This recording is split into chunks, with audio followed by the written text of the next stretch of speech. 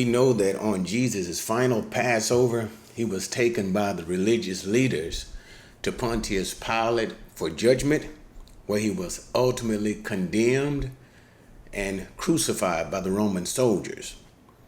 But the question is, did they really kill Jesus? Did they kill Jesus? What actually happened on that cross? And we're going to try to answer that today. All right. Now, the answer actually comes in the teaching. We can see it throughout all of Jesus's teaching concerning this issue about his upcoming death. But we can see it in particular in John chapter 11 in the teaching concerning the Good Shepherd. Now, I'm not going to read all of the passage, but we understand that what Jesus is relatively saying is, as the true Good Shepherd, he shows his ultimate love. What type of love? His self-sacrificing love, in that he lays it down for his people.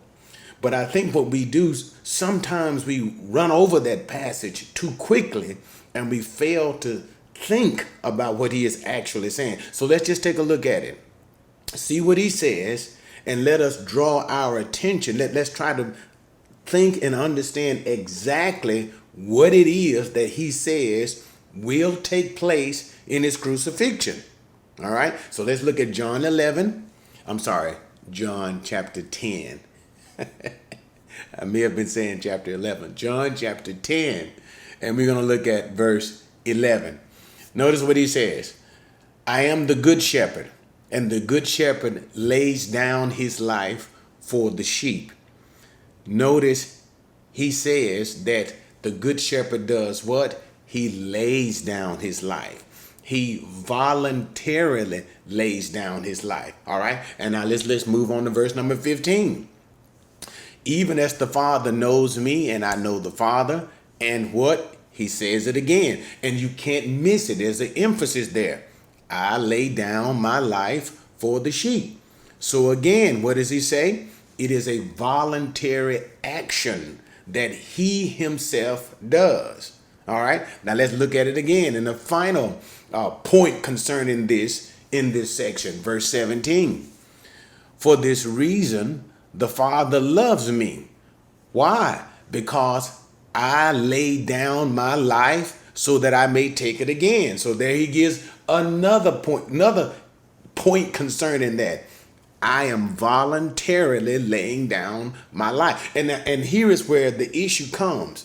Some think that what he did was he allowed himself, he allowed himself to be taken and to be killed. And so therefore, ultimately, they killed him because he allowed them to take him. But is that what happens? Let's look again at verse 18 and see. No one has taken it from me. And to be honest with you, no one has taken it from me. They didn't really translate it right, because they said here in verse 18, Udas ara autain af emu. No one takes it from me.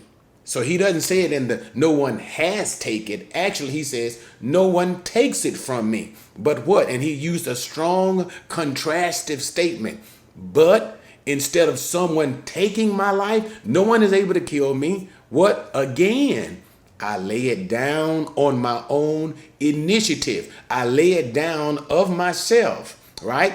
I have authority to lay it down. I have authority to take it up again. This commandment I received from my Father. So what is the point here? He says that no person can kill him. No one can kill him. No one can take his life from him. The only way that he can die is he has to lay his life down. All right. Now let's just move over to John chapter 19 for good measure. We're going to stay in John as we kind of wrap it up a little bit. And let's see what happens when we actually get to the instance of our Lord on the cross. And notice what he says. Therefore, John 19 and verse 30 is where I am. When Jesus had received the sour wine, he said, Tetelestai. That is, it is finished. And he bowed his head And here's what the verb says. He bowed his head and he gave up his spirit. In other words, the moment of his death was his own choosing. And now it is fulfilled what he said in his teaching in the Good Shepherd when he said, what he said, no one takes my life from me.